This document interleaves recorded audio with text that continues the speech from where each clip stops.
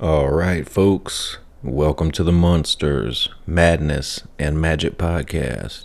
I'm your host, Justin, here with a quick word before we dive in. Now, in this episode, I chat with Academy Award-winning makeup artist Neill about monster movies, breaking into the business, Beetlejuice, Charles Band, Robin Williams, The Sword and the Sorcerer, Spirits, and more. As always, thank you for listening, and if you'd like to help the show grow, please leave us a review wherever you listen to the podcast. Anyway, without further ado, here you go. It's showtime. Greetings, boils and ghouls. This is your comrade, the Crypt Keeper here, reporting dead from the sanctuary of the strange. Tonight's macabre myth is a fright-filled feature, one overflowing with monsters, madness, and magic.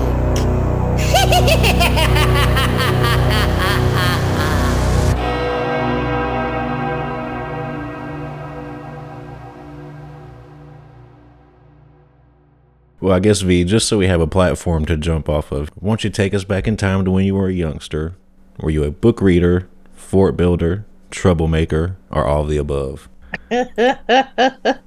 Well, I used to read books, but not so much. What were the other questions again? Fort builder, troublemaker, yeah. That one I got covered. I don't think I was all of the above, but my mother called me the instigator, so I guess that means I was the troublemaker. I don't know. Do you have any siblings? I have one sister who has passed, unfortunately. Oh, sorry. But yes, I had one sister, an older sister. Now, when it comes to books and stuff, did you have a genre early on that you leaned towards, maybe a specific writer? Not so much. I think I read, I was only allowed to read whatever my parents would buy me. So it didn't really Nancy Drew kind of crap, that was sort of my era, that type of stuff. Yeah. Like this, that was the coolest stuff I could get, or the Hardy Boys or some other kind of crap like that, because I was destined to be a Mouseketeer type thing, So when you think back to the, formative films and TV shows of your childhood, what comes to mind? What pops out? Well, I used to love to watch the old Universal horror movies. Whenever they came on, I don't care how many times I've seen them, I'd watch them again, And they had this thing when I was young called the $1 Million Movie. And every day at 5:00, they would play a movie. And they would sometimes do a whole month of horror movies. So I would watch the same movie over and over at 5:00 every day. And I think my mother finally put a stop to it because I was watching The Beast with Five Fingers, and I got so obsessed with this movie that I was like walking around the house, like looking around all the doors and creeping around. My mother goes, "What are you doing?" And I said, "He might be there." And my mother goes, "Who?" And I said, "The Beast with Five Fingers." It was just this stupid crawling hand thing. It was, some guy got his hand chopped off and it came back to life to look for a ring or something. Crazy stuff. So anyway, I guess I was in, and I loved watching all those really cheesy, like sci-fi movies with the horrible rubber and cardboard monsters, all that kind of stuff. So that's just about all we had when I was younger. But I did love, This Island Earth and, all those kind of that genre of science fiction. So, there weren't horror movies back then like there are now, thankfully, Right. Because back then they were really scary. Like I remember going to the theater to see the 13 Ghosts, and that was like in 3D, and it was like really scary, and stuff like that, which now would be considered cheesy, but that was about as spooky as it got. Or, like the Invasion of the Body Snatchers, which was still kind of sci-fi horror type stuff. I think my formative years were probably science fiction was much more prevalent than horror movies were because, that was kind of the atomic era, Were you a fan of the Twilight Zone? I still am. I'll watch those old ones, like on Thanksgiving Day. They have them on all day long, and I'll watch them all day. I'll put them on. Oh, I remember that one. This last Thanksgiving, actually, I saw a couple that I don't think I'd ever seen, or maybe I just didn't remember because they weren't my favorite ones or Right. something. They weren't repeatedly played over and over like Shatner with the plane and that, all of those, but I love it. And The Outer Limits was really good. There was some other really cool horror type. What else was there? Oh my gosh, there was... Dark Shadows counts, I think. Yeah, Dark Shadows, that definitely counts. But I was already kind of working by then, so I kind of didn't get to see it a lot. but I did watch it in reruns. What else was around? There were some sort of stuff, but there was a Saturday night guy named Seymour in LA, and he played all the horror movies, and he would make personal appearances. So I would get dressed up like a vampire or something and always go down to his personal appearances. And he was just not a very attractive man. He was really quite scary on his own. So, and he would always like host horror movies, like some Saturday matinee type thing somewhere. So that was always kind of fun. Do you remember your very first movie that you saw in the theaters? That's usually pretty formative. The only one I can remember that I saw when I was really young was like Mary Poppins, which doesn't really count, or The King and I was really young. So they weren't horror. My parents wouldn't take me to see. That wasn't their thing, but they liked those kind of movies. So I remember seeing those movies when I was really young. I think I remember I had every song from The King and I, absolutely ingrained in my brain. I got the records and I listened to the songs over and over. I knew all the words by heart, and Mary Poppins, of course. But, I was a girl and I wasn't surrounded by, all the cool stuff that there is now. And as far as girls doing makeup, that was never going to happen, My next door neighbor was a makeup artist, and he always told me, yeah, sure, kid, because I say, well, I want to do what you when I grow up. And he goes, yeah, even after I got in, he was like totally baffled of how I got in, so he wouldn't help me. He tried to get his son to do it. His son didn't want to do it. He tried to get his other daughter. She didn't do it. I'm thinking, dude, you got like a built-in person here who's been wanting to do it since they were a little kid, and you don't want to help me? Right. Whereabouts did you grow up? Was it near LA or San Fernando Valley in Los Angeles? Yeah. So what monster scared you the most as a kid? The Mummy. Good choice. Frankenstein was good, but there was something about the Mummy that just didn't set well with me. Really scared the bejesus out of me. See, because I thought, sure, that's possible. You could put a guy together and bring him to life, but a mummy? I don't know. That was creepy. When he opened that one eye and it was sparkling in there, that freaked me out, and his finger started to move, and it still freaks me out. I love the Mummy. Were your parents involved in the business at all? No. Well, come to find out, after I was an adult and already in the business, my mother said, well, I worked for the biggest entertainment attorney in Hollywood when you were a little girl. I said, and you never told me that. Oh, she used to go over to movie stars' homes and get them to sign papers all the time. I never knew that. As far as I knew, she was an executive secretary at some law firm. I had no idea who they were. This was like years later. And then she worked for NBC for a while, and, Johnny Carson and all that. But by then I was already in the business. But no, my dad was actually a rocket scientist. He was a designer engineer for Lockheed, and he actually helped design the X-15. So that was kind of my big thing. I was like, wow, my dad designed the X-15, yada, yada, Yeah. And then later on, he actually was the guy who designed the tiles for the shuttlecraft. So that was pretty spectacular. But my dad was a designer engineer and a genius and a total social reject. Carry on a conversation with anybody to save a soul, That you say your dad helped with the NASA shuttles. My wife's grandfather, he helped patent the material that they put on the shuttles to help them go through orbit. So maybe they worked together. They must have worked together. They must have. That's crazy. They must have. That's really cool. Were you ever interested in drama or theater growing up? Did you ever dip your toe in there? Oh, well, when I was going to high school, I was always involved with all school plays and everything. And I would always either be building the costumes or working in the hair and makeup department for the movies or whatever if I was interested. If I didn't think the makeup and hair was interesting enough, I would make costumes. I didn't care. I liked doing it all. Didn't go to college, so. When did you first, do you remember your first time you tinkered on your own? Maybe like you made a gorilla mask or something when you were 8 or something? I don't know. The first time you just started playing around. I never did stuff like that. And I kind of was like not. The most advanced I ever got as a child was I had cousins that I went to go visit, and there were 5 girls, and every time we go over there it was a holiday, and they used to I would go over there and they were all going, oh God, here she comes. It was like, because I would always make them get dressed up, and I would put makeup on them, and we'd make costumes out of crepe paper if that's all we had. But for Thanksgiving, I'd dress them up as pilgrims and Indians and turkeys and made everybody get all done up and put on little plays. And so that was my claim to fame as a child, very young adulthood. But other than that, not so much. And the thing was, you have to remember, I was always told that I couldn't do that for a living, that women didn't do makeup. And so I just kind of thought, okay, well, I'm not going to worry about it then. I'll just figure out something else to do, My mother used to always ask me what I wanted to do. And I said, well, I either want to be a makeup artist or an archaeologist. So she said, well, you have to go to school a long time to be an archaeologist. And she says, I hope you can find money somewhere because you won't be able to do anything without it. And I was like, well, I can't do makeup because I don't know anybody and I'm not a guy. And I can't be an archaeologist because I'm going to have to find some rich person to help fund my digs and stuff. And I'm like doomed. I don't want to do any of this other stuff, So I kind of gave up hope. And then when I got out of high school, my mother was going to send me to Loyola University. And I said, you know what, Mom? I said, let's just, I always say my mom, my dad was involved too, but like like I said, he didn't talk much. It was like, I said, you're going to spend all that money and I'm not really sure I'm going to learn the things that I want to know. So I said, why don't we do this? I said, I tell you what, I said, maybe I can be a costume designer because I like making costumes. She goes, okay. She goes, so what do you want to do? And I said, well, there's a little fashion merchandising school here. It's not going to cost a whole lot of money. I can get my feet wet and see if that's something I'm interested in and blah, blah, blah. So I went there and it was like a 12-month course. And I thought, well, if I really like it, I can go to FIT or something, Fashion Institute. Sorry. And I got there and I was there for a year and I realized these people are nuttier than a fruitcake.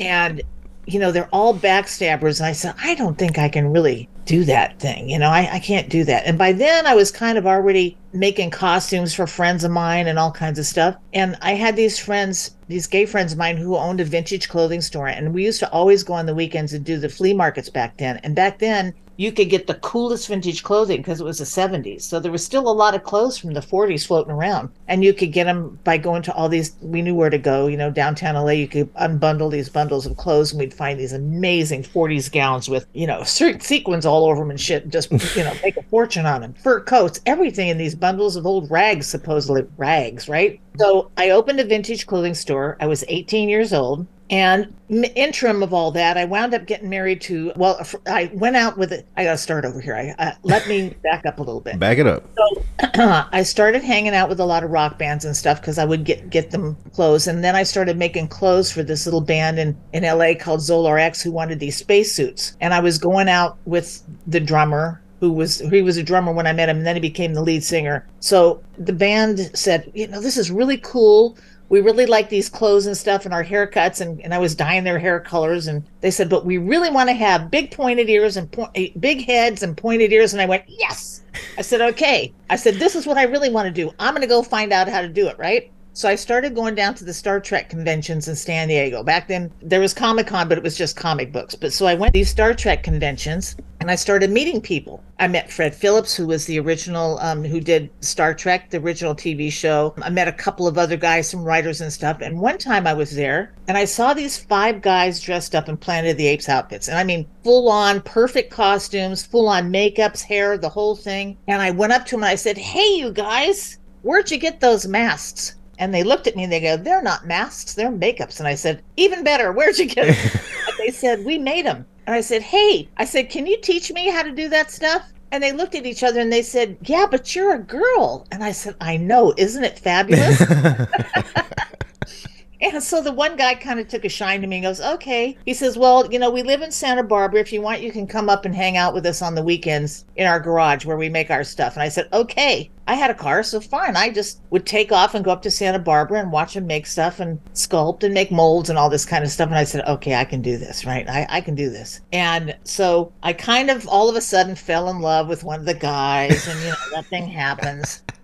And his name was Steve Neill, and we're still friends to this day. Oh, wow. And that's where my last name comes from as well. So we started working as like a team. And instead of just saying we were boyfriend, girlfriend, we just said we were married. So I took his last name. And I liked his last name better with my first name, V, that I was going by then. So I thought, well, V. Neill sounds a lot better than what I was using. So I'm just going to use that name. And we were together about 3.5 years, and he taught me everything he knew. It turns out he didn't really like being on set because he was kind of more of a recluse. He liked to sculpt and be tinkering with all of his stuff all the time. So I went on set, and he stayed at home, made stuff, and that's how it began. And finally, I got into the union. They had to open up the unions in the mid-'70s because they didn't have enough people in it. The government made them open the union up. And I got in and he said, I don't want to be in the union. I said, are you sure? And he goes, yeah. He says, it's not really what I want to do. And I said, okay. So I got in and he didn't. And the rest is history. Wow.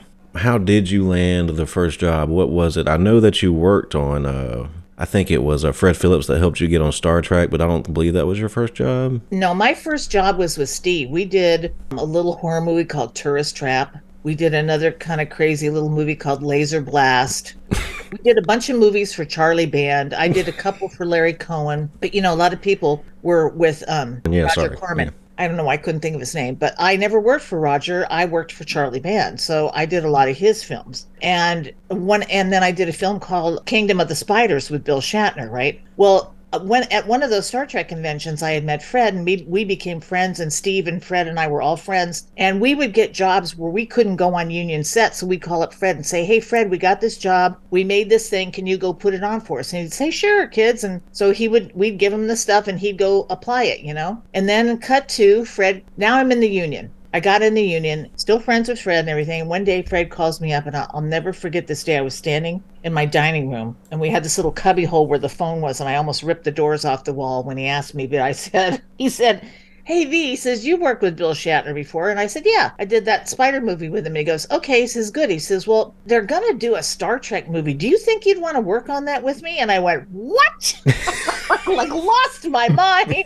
I almost ripped the door off. It was like a little louver door on this thing I was holding on to, and I almost lost my change there. And I said, "Hell yeah, I want to work on it with you." He actually had Steve on it as well. Steve sculpted a lot of this stuff. He helped with the Klingons, and there was a whole bunch of people that I still know to this day. We all worked on. He got all these young up-and-coming artists to come work with him on Star Trek to build this stuff. And the boys weren't in the union that they couldn't put it on, but I was. And Fred's daughter was in the union by then as well, Jana. So it was Jana and myself, and there was a bunch of other makeup artists, but Jana and I were the ones that were with him all the time. And Charlie Schramm was there. Charlie was working in the lab.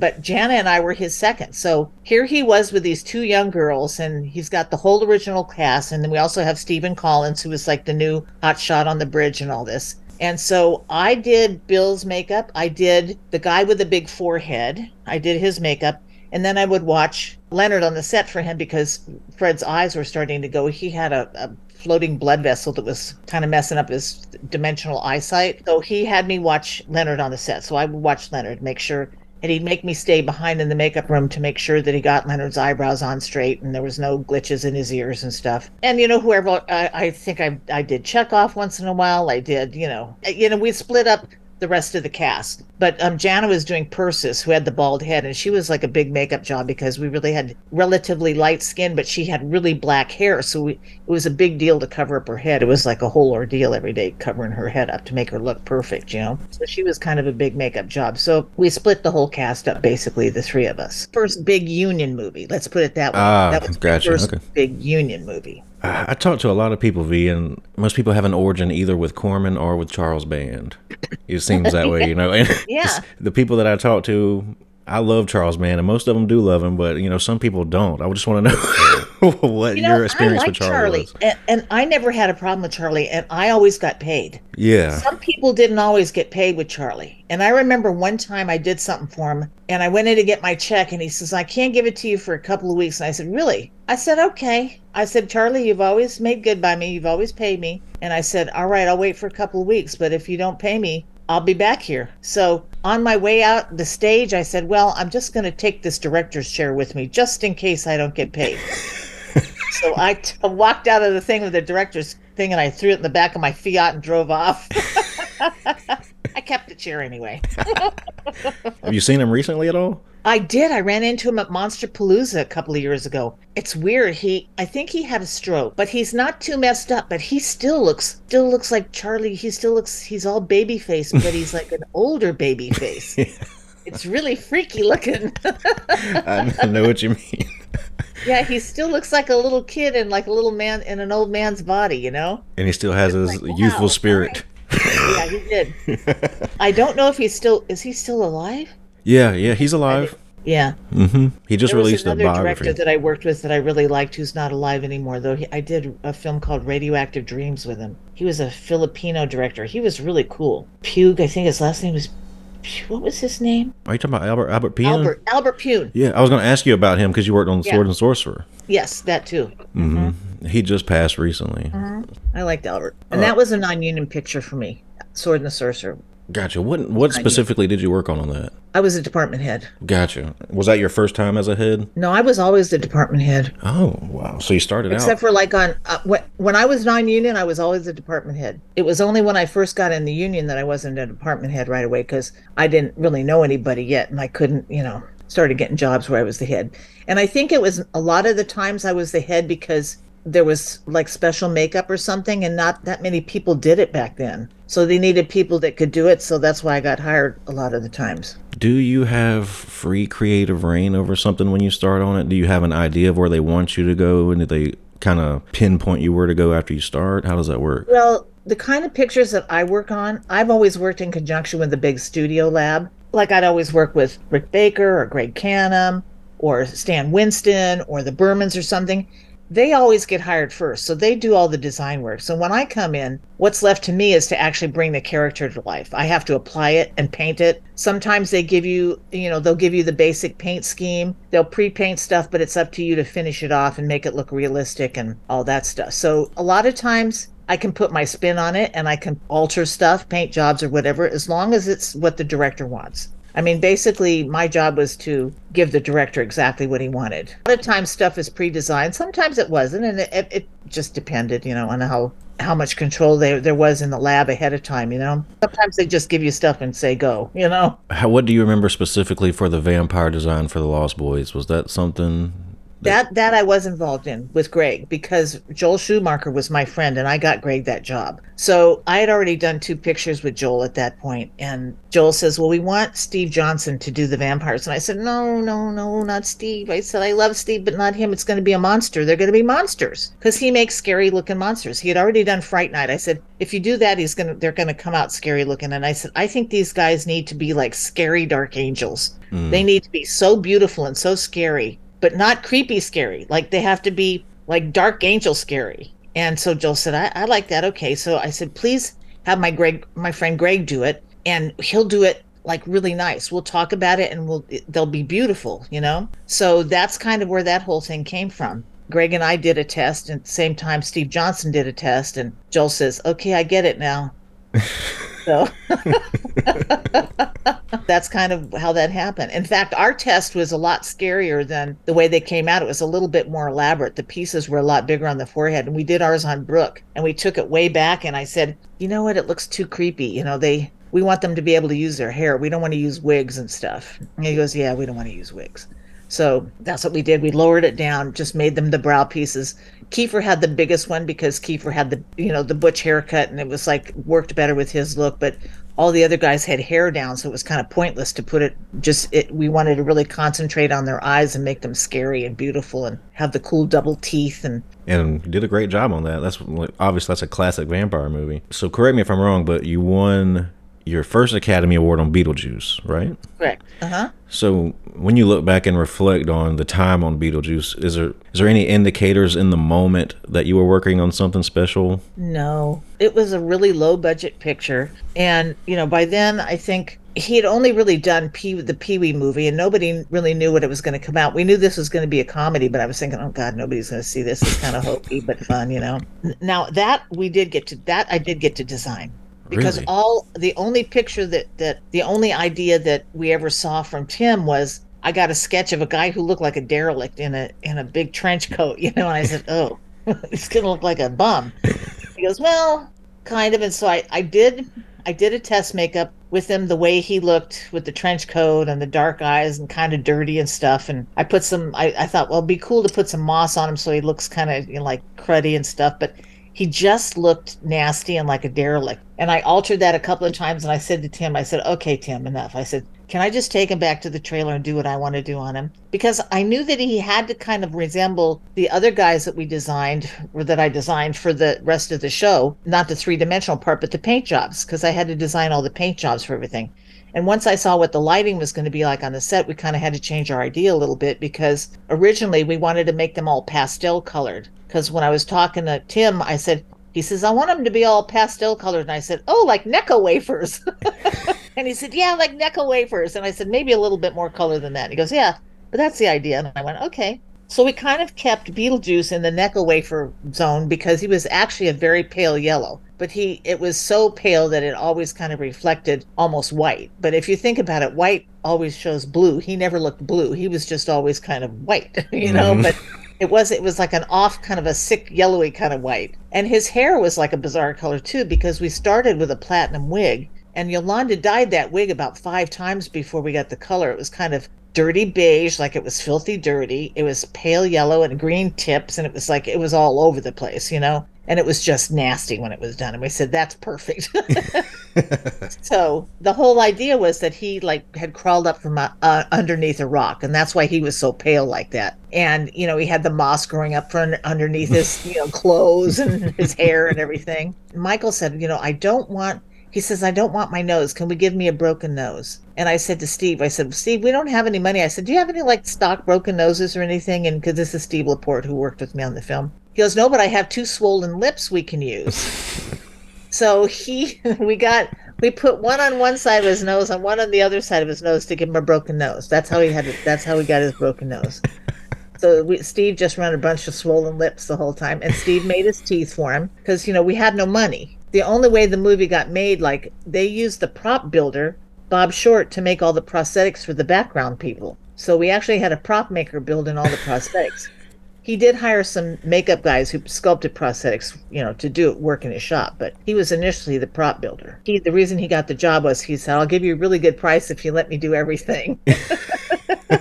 So that's how he got the job. That's my short Beetlejuice story. How much time was the application on Michael for Beetlejuice?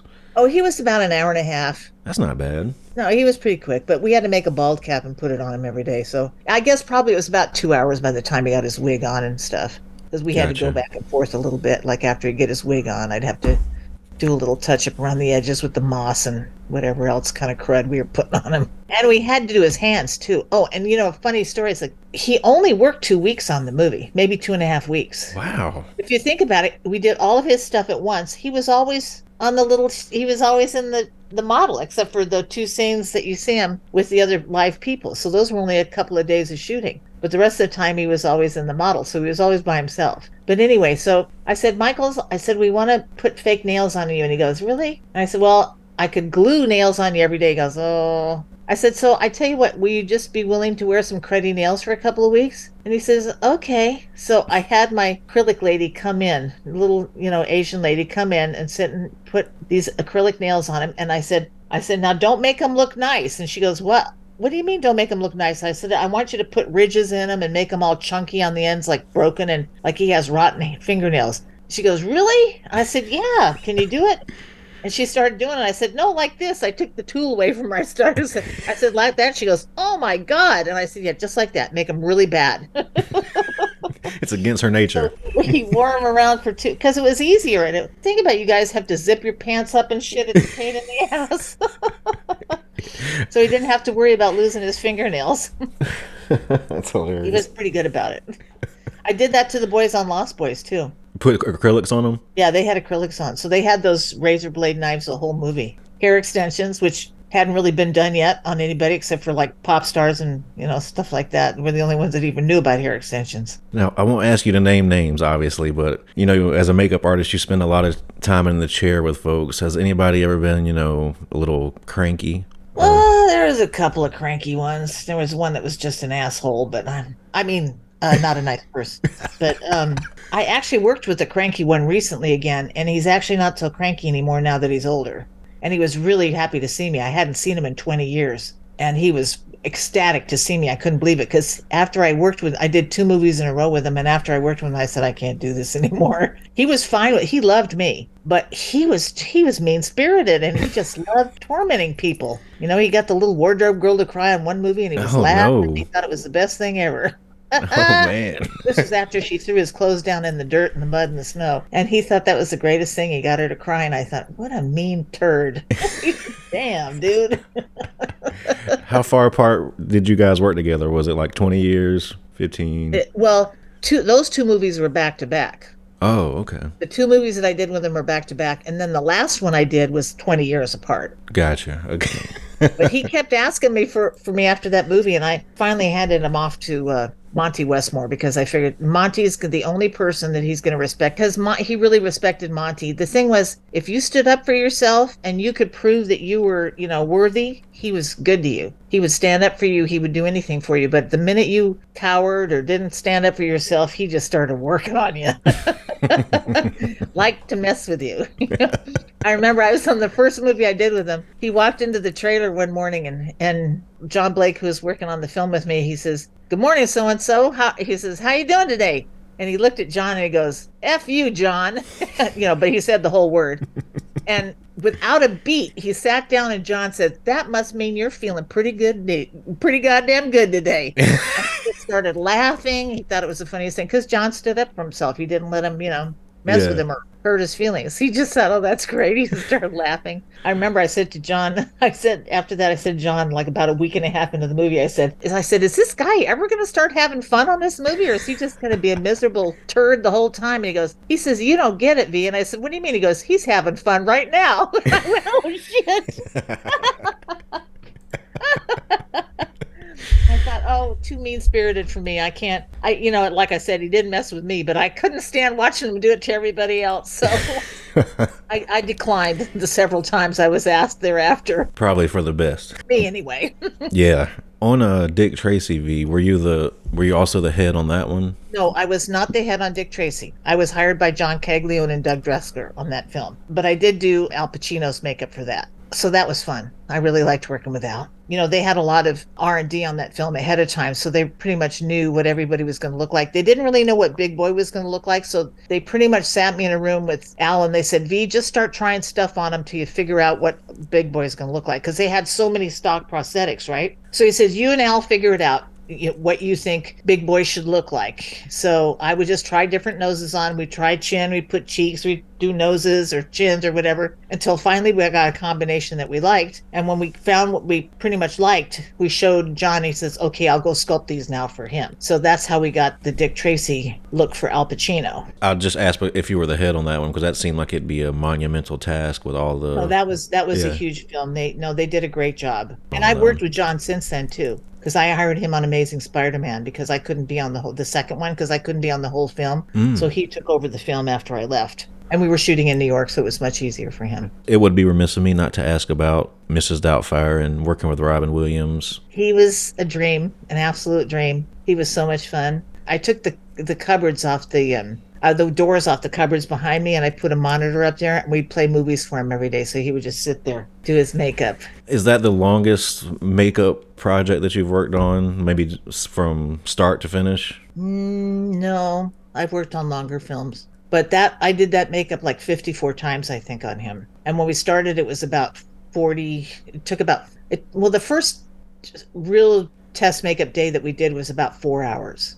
And then I eventually got it down to 2 hours plus his hair and wardrobe.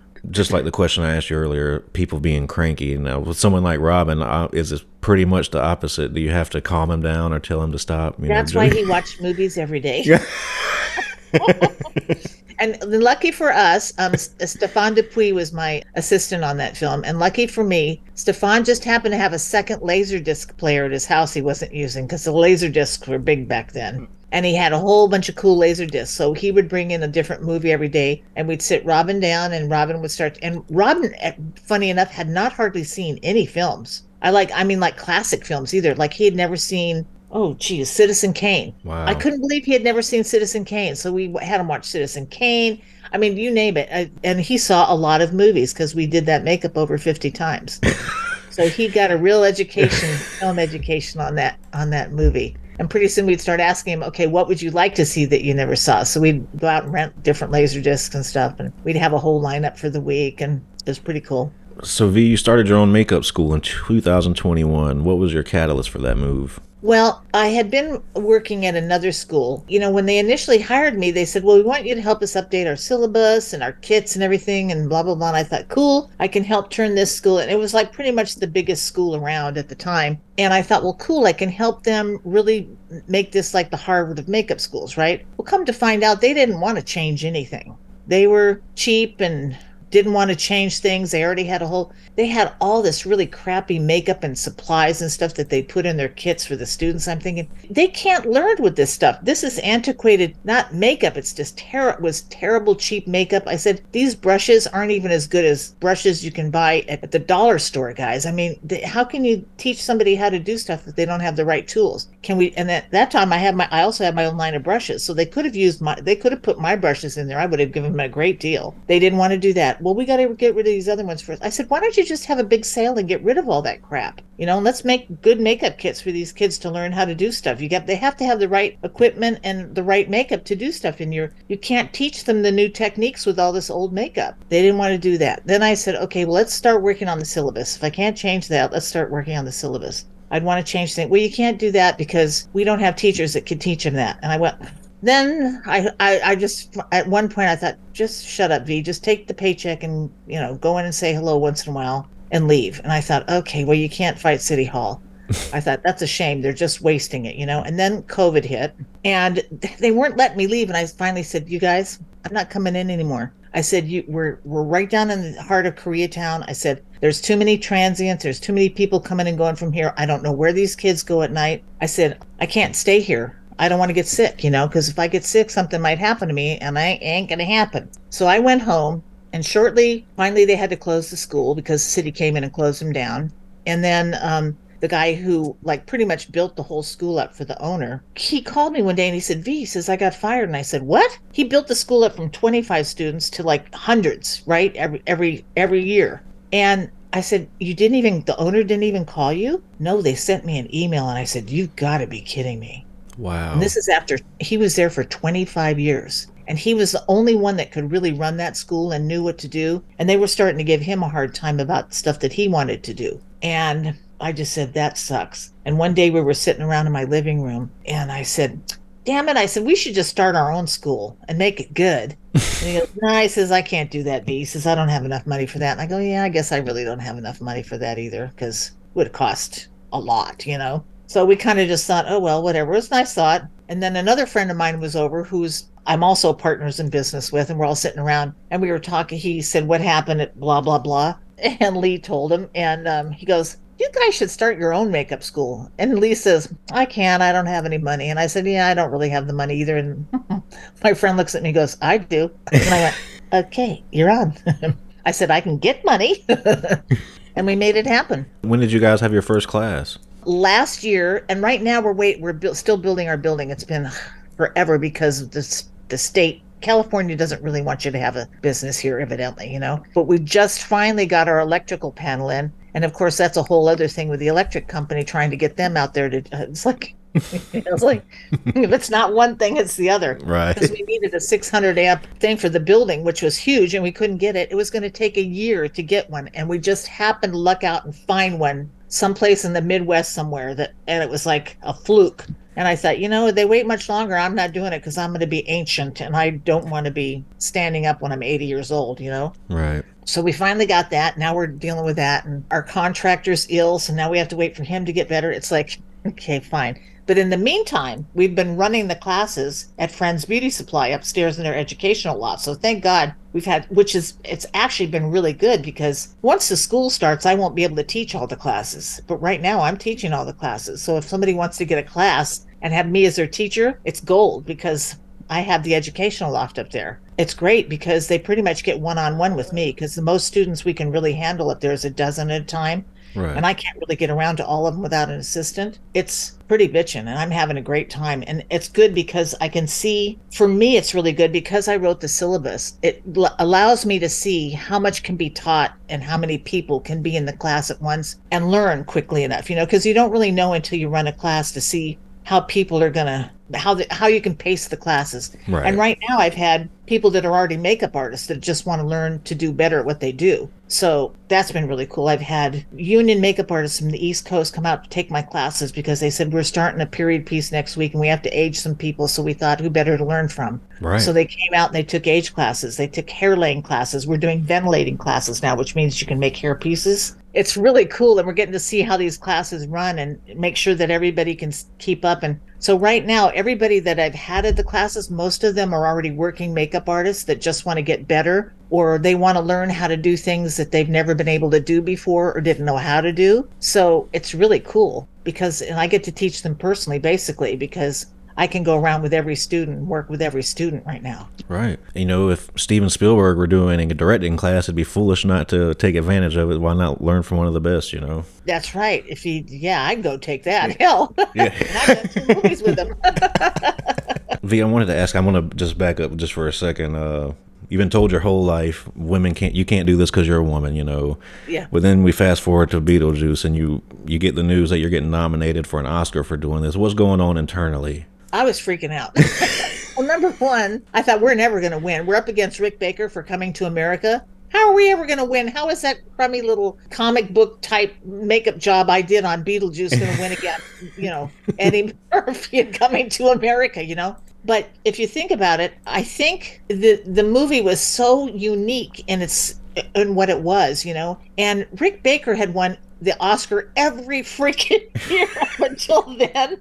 And I think we just lucked out. I think the Academy got tired of giving it to him every year because he's so good. It's like, yeah, we know you're great, Rick. Let somebody else win one for a change. I don't know. But we also were in there with the Bermans for Scrooged, which was fabulous too. And there was amazing makeup. So I think because it was such a quirky, funny, crazy movie that they thought it was really refreshing. And we won. I could not believe it. I was freaking out, and the most fun thing about being nominated for an Oscar is they have the nominees luncheon. And when you go to the luncheon, all the nominees are there. So everybody's in the same boat. You're there with the directors, the actors, the sound people, the visual effect. You're there with everybody. Everybody that's nominated is at this, and they put you at tables and you're all mixed up. So you don't know who you're going to sit with. You could be sitting next to Tom Cruise one year. You could be sitting next to Steven Spielberg. Right.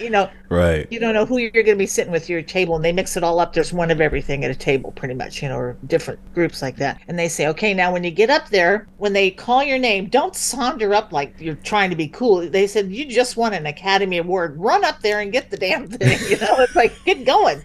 We want you to see how excited you are. And once you get up there, there's going to be a big screen that's going to start flashing the time of like how much time you have left to talk. So it's going to start with 45 seconds and then starts counting down. So you know when you have to get off, because they said the music's going to start and they're going to play you off the stage, basically. So we thought, okay, groovy. So we got up there and each one of us had our little 15-second part of the speech. So all 3 of us could talk, and we did it. And we get shuffled off stage and we're in the elevator, because I can't remember what venue we were at that year, but we were in an elevator going to another floor to talk to press and everything. And I remember jumping up and down, holding on to Steve's lapels like this. Yay! And I had an Oscar in one hand. And I stopped for a minute. I said, Steve, did you see the screen they were talking about? He goes, I didn't see anything, V. And I said, I didn't see anything either. All I saw was white light. It was like the highest you'll ever be in your entire life, that all you see is a bright white light. So you don't see anything. You're so elated. That's what it was for me. And same for Steve. That's awesome. So that's what it was like winning an Oscar. So V, out of all the projects you've worked on in your career, whether it's TV, film, whatever, which one was the most challenging? Is there one you lost sleep over? Ooh, I don't know that I lost sleep. Well, you know what? You always lose sleep the first day because you're always excited. You're not sure how everything's going to go and stuff. But I don't know that I ever lost sleep over anything. I don't think. I mean, sometimes when you have a lot going on, you can't shut down. You might be thinking about stuff, but I don't think anything ever was like that. I was always pretty well prepared, and if I wasn't, I faked my way through it. If it was out of my control, I just had to do what I could do to make it work, Right. But I'm not sure I ever lost sleep over anything. That's good.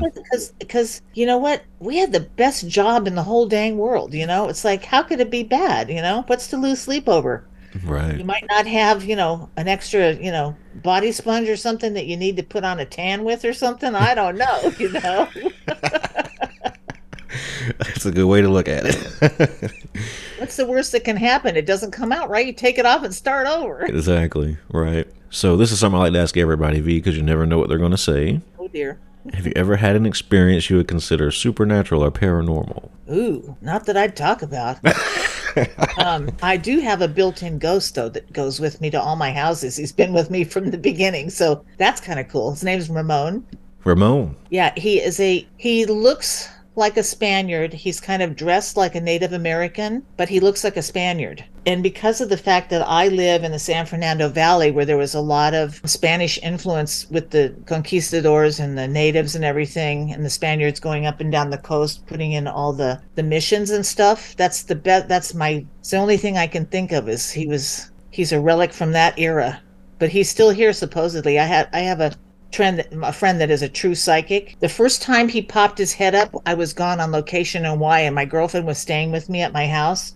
And she called me in the middle of the night and woke me up. And I said, "What is wrong?" She goes, "Oh my God, V." She goes, "I can't stay with you anymore." And I said, "Why?" And she goes, there's a ghost in your house and it's freaking me out and I have to leave. And I went, "A ghost?" And she goes, "Oh yeah, there's something here." She says, I just called Andre and he's coming over to pick me up. So cut to Andre says, "Oh yes, you do have a ghost," but he said he's here to take care of you. He's not going to hurt you or anything. And I said, "You mean that guy that I keep thinking I'm seeing is really a ghost?" And he goes, "Yep."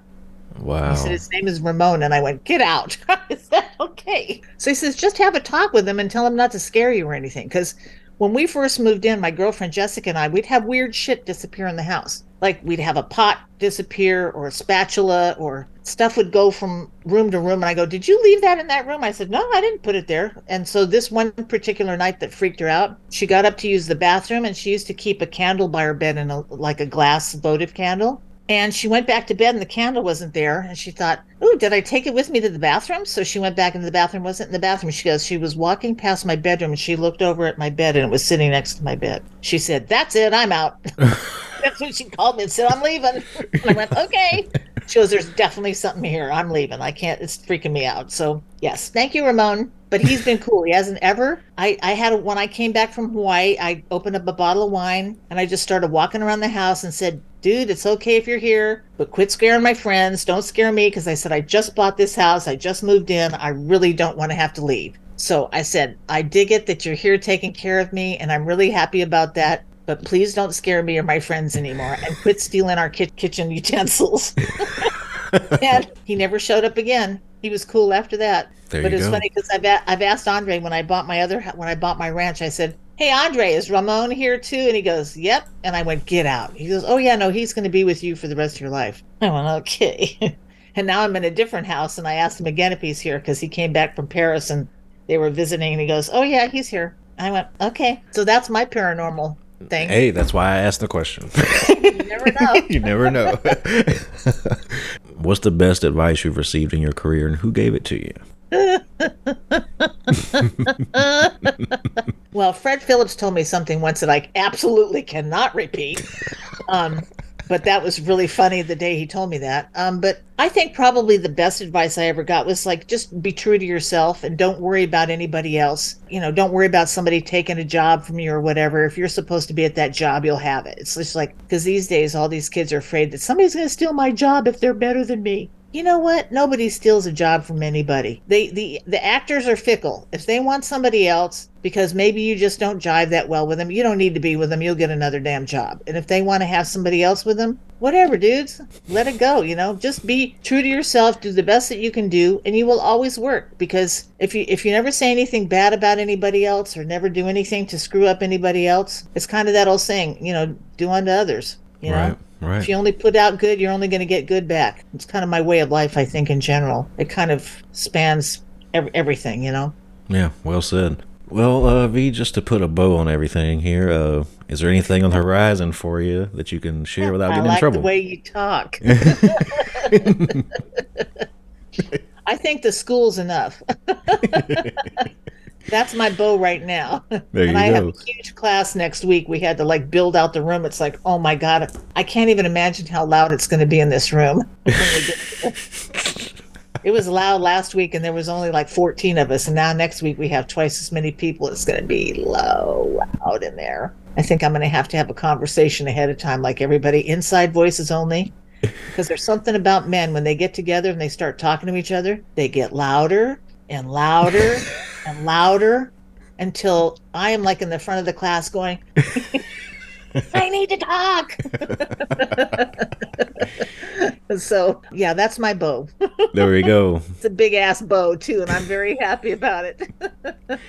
Well, I wish you nothing but the best with it, and Hope the classes go well, and I want to thank you again for giving me some of your time, V. Thank you. You're adorable. You have a great voice, and I wish you all the best, darling. Thank you, V. Have a good rest of your day. Thank you very much. Bye, darling. All right, bye-bye. All right, folks. That's a wrap. I hope you enjoyed that chat with V. As always, thanks for listening, and we'll see you back next time. Monsters, madness, and magic.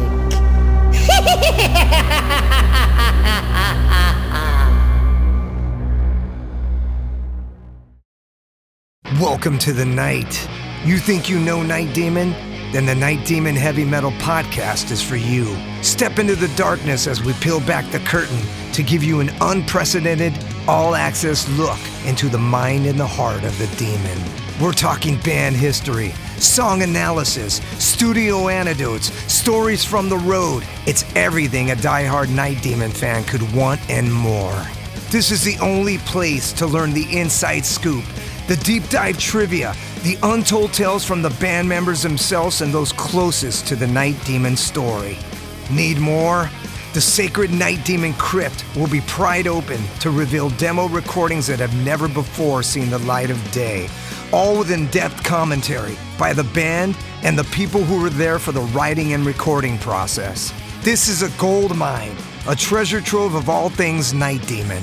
Head over to nightdemon.net or wherever you listen to podcasts.